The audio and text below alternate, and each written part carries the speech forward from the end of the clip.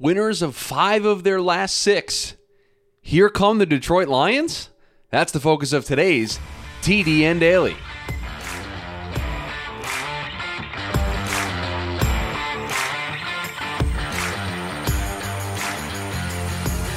And welcome into the Monday edition of the TDN Daily podcast. Chris Schubert back with you once again here on the show. Hope everybody had a great weekend. Hope everybody enjoyed the chaos of Week 14 in the National Football League. And we are going to talk about the surging, the cannot be stopped winners of 5 of their last 6, putting themselves in the playoff race in the NFC wildcard picture. Detroit Lions today here on the show. But before we do that, got to tell you about our friends, as always, over at BetOnline. Basketball is back, and BetOnline remains your number one source for all of your sports betting needs this season. You'll always find the latest odds, team matchup info, player news, and game trends over at BetOnline. And as your continued source for all of your sports wagering information, BetOnline features live betting, free contests, and giveaways all season long. They're always the fastest and easiest way to bet on all your favorite sports and events, whether that's the NFL, NBA, NHL, MMA, tennis, boxing, or even golf. Just head on over to betonline.ag to join and receive your 50% welcome bonus with your first deposit. All you got to do, make sure to use our promo code BELIEVE, that's BLEAV, to receive your rewards. BetOnline, where the game starts.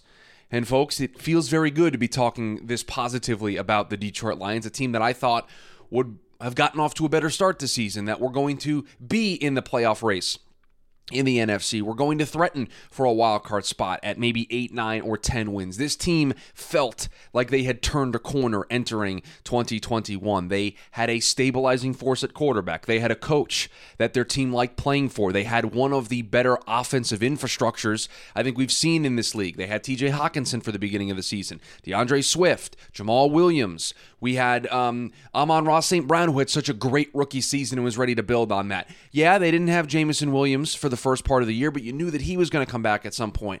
It was a young defense. Aiden Hutchinson was joining the fold. There was a lot of buzz and a lot of excitement of, man, are the Lions ready to take that small step forward? Not a big step.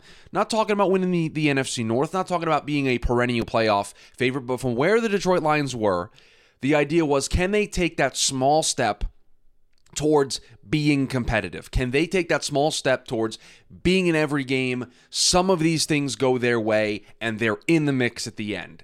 And, well, it did not go very well in Detroit. Let's be fair. I got to do some math here. 1, 2, 3, 4, 5. A 1-6 start for the Detroit Lions that unfortunately had a lot of close losses. Does everybody remember in Week 1 when they lost by only 3 points to the 1-seed Philadelphia Eagles? Remember that? Remember in Week 3 when they lost only by 4 at Minnesota, a team that they just beat on Sunday? Does everybody remember the 3-point loss that they had to Seattle? What about that 4-point loss to the Dolphins, in which they had the entire game in their control in the first half? Those are just some of the losses. Those are 4 of their 7 losses so far that have been that close. And remember that loss to the Bills 28-25 on Thanksgiving that they almost had. So this Lions team, 6-7 right now. 5 of their 7 losses are by 1 score or fewer. That's how close, that's how razor thin the margin is. But after that loss to the Dolphins, and in that Dolphins game where you saw them have a big lead in the first half against the team, something clicked. The schedule didn't hurt things, but over their next 3, they beat the Green Bay Packers, forced Aaron Rodgers to turn the ball over, 3 times, 3 picks in that game. That was a big deal, remember that? They beat the Bears in Chicago in a close contest. And then they go into the Giants, a team at that point everybody was still earmarking for the playoffs. I don't know if we're still doing that here 3 or 4 weeks later. But they go into MetLife, they go into the Giants, and they beat them 31-18, and they had all their fingerprints all over that football game. And then they lost to the Bills in a close game, but they followed it up with a blowout win against the Jags and a win against the Vikings. And now that Vikings win should not shock you yesterday. If you're waking up here on a Monday, if you're listening to the show during lunch, you're listening to the show after work, whenever you're listening to the show, what happened on Sunday, what happened yesterday for the Detroit Lions should not shock you. It certainly didn't shock Vegas. They had the Lions as favorites in that game. A 10-win Vikings team coming to Detroit to they were 5-7 at that point, a below 500 team. The Detroit Lions favored in that football game, and rightly so. The Vikings had got a string of good luck, a lot of close margin victories for them, cockroaches, I've called them here on this show in Draft Dudes, just won't go away, cannot be stopped. Well, yesterday they were stopped by the Detroit Lions, and they are doing it the way you anticipate them doing it, with their offense. Jared Goff, we can run the football. We have good pass catchers. Jamison Williams, welcome to the NFL. Your first catch, you basically just get to turn around and field the punt and then walk into the end zone. Bit of a busted coverage there from Minnesota. And oh, by the way, very quietly, the defense starting to turn the corner for the Detroit Lions. Remember early in the season, give up 38 to Philly, 27 to the Commanders, 28 to the Vikings, 48 to the Seahawks, 29 to the Pats, giving up a lot of points. Yeah, they had a great offense, and we were talking about how great of an offense they had in the beginning of the season. They were scoring points. They were leading the league in points per game. But it was the defense that couldn't hold things. Well, guess what happens? When you have a young defense like the Detroit Lions do, you grow, you mature, you figure it out. Aiden Hutchinson's starting to make an impact. Kirby Joseph on the back end's making an impact. The corners, Jeffrey Okuda is playing better. They are starting to come into form. Malcolm Rodriguez has been a huge player for them this year. James Houston, a 6th-round pick, might have one of the best sacks per play rate in the National Football League. Every time the guy's on the field, he's making plays. Not on the field very often, but when he is, he's making plays. And so this is a team that is growing and maturing before our eyes. And you wonder what could have been if they didn't have that slow start, but that's how young teams develop. Young teams have to go through that phase. Young teams have to learn how to win. And it is an important thing to consider.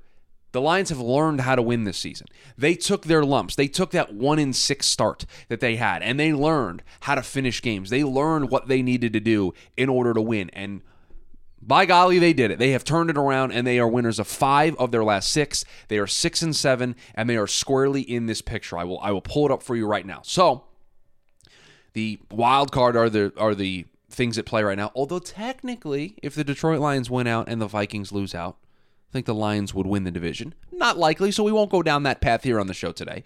But right now, there are 3 spots. If we're looking just at the wild card, the Dallas Cowboys currently have the 5 seed on lock at 10-3. Don't really think anyone's going to catch them. Then it's that 6-7 spots right now, which are held by the 2 teams that have ties in the NFC.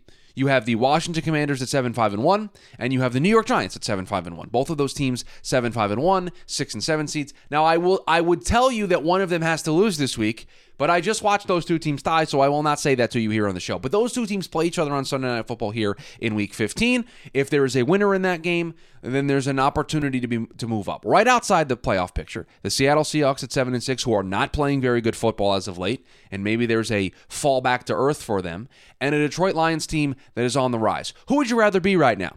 Would you rather be the Seattle Seahawks, or would you rather be the Detroit Lions? Because if it's me, I would much rather be the Detroit Lions. Over the last 4 weeks, 3 of the last 4, the Seahawks have dropped. They lost to the Bucs. They lost to the Raiders. They lost to the Panthers yesterday. A team that is vibe check, not going in the right direction. That is a team that is trending downward while the Lions are trending upward. Now listen, not going to sit up here on this show and say that the Detroit Lions are going to make the playoffs. Their schedule down the stretch certainly is favorable. They play the Jets this upcoming week in New York, probably the toughest game remaining on the schedule. Then it's at the Panthers, home against the Bears, at the Packers. Now, the Bears and the Packers, they've already beaten this season, and the Panthers playing good football.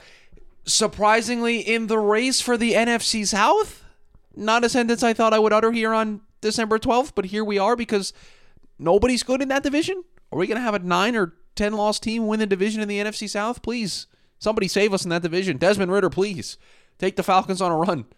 For goodness sake. Tom Brady, figure it out, please. I can't deal with a 9 or a 10 loss division winner getting in there in the NFC South. But that's the schedule remaining for the Detroit Lions. So would you rather have that? I mean, you probably have to get to 9, so you have to go 3-1. It's a tall task. But you know what? Isn't this what you want if you're a Detroit Lions fan? This is what you asked for. Give me a December where it matters. Give me a December where I'm living and dying off of every play, every possession. I'm scoreboard watching. I'm paying attention to what the Commanders and the Giants and the Seahawks are doing. That's what's being a football fan is all about. That's what's playing good December football and being in the mix for the playoffs is all about. So it might not end well.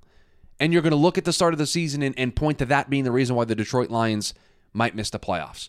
And I'm not coming up here on this show saying they are going to make the playoffs, and I'm not coming up here and saying they have to make the playoffs. I'm coming up on this show here today to say the Detroit Lions deserve our respect. the Detroit Lions have turned a corner as a franchise. They are set up so well. And oh, by the way, they're playing good football. They're 6-7. They can more than likely get to 8 wins by the end of the season. And they're going to have a top 5 pick because the Los Angeles Rams gifted them a draft selection because of the way they're playing this season. So the Lions competitive, yet still going to be able to add a marquee talent. And oh, by the way, they're going to have another first-round pick in there as well. And so you know what? We may need to have that conversation in the offseason. Are the Detroit Lions ready to take a quarterback? And we'll do that. We've done that here on the show, but we'll do it again because I'm not going to focus on that here on the show right now.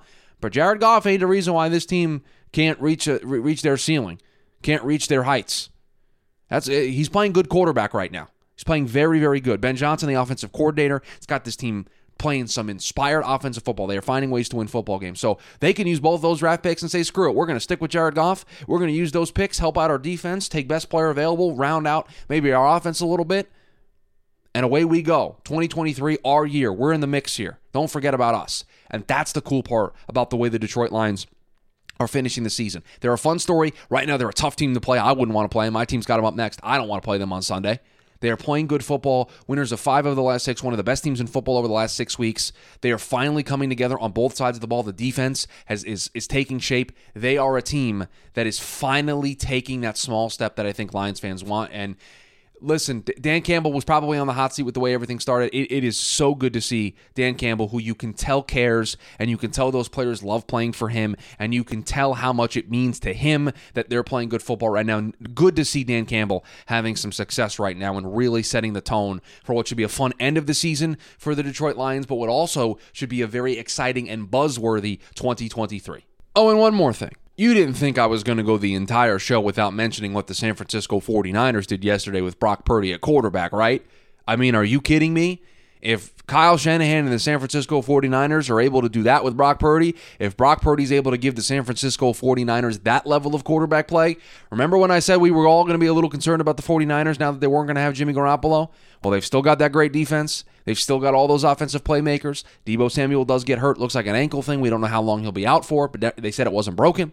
But if they're going to get that level of play week in and week out from Brock Purdy, and they're going to have those skill position players, and they're going to have that defense, and they're going to have that coach, the same 49ers that a couple of weeks ago I said we should all be scared of in the NFC, that same 49ers team that I said could be the biggest threat to the Philadelphia Eagles and should be considered a favorite in the NFC playoff picture, yeah, that 49ers team hasn't gone anywhere if this is the level of play they're going to get from Brock Purdy. Now, one game, tough to scout Brock Purdy and to understand what they're going to do. We'll see if teams adjust. But for 1 week, the San Francisco 49ers reminded everybody that they haven't gone anywhere. And if Brock Purdy is going to play so well that they're going to sit him down late in games and let Josh Johnson play, then the 49ers are a team to be scared of. And with a schedule down the stretch of at Seattle, the Commanders, at the Raiders and Cardinals, there's going to be more than 9 wins on this schedule for the San Francisco 49ers. And Brock Purdy might just be able to keep the 49ers right where we thought they should be.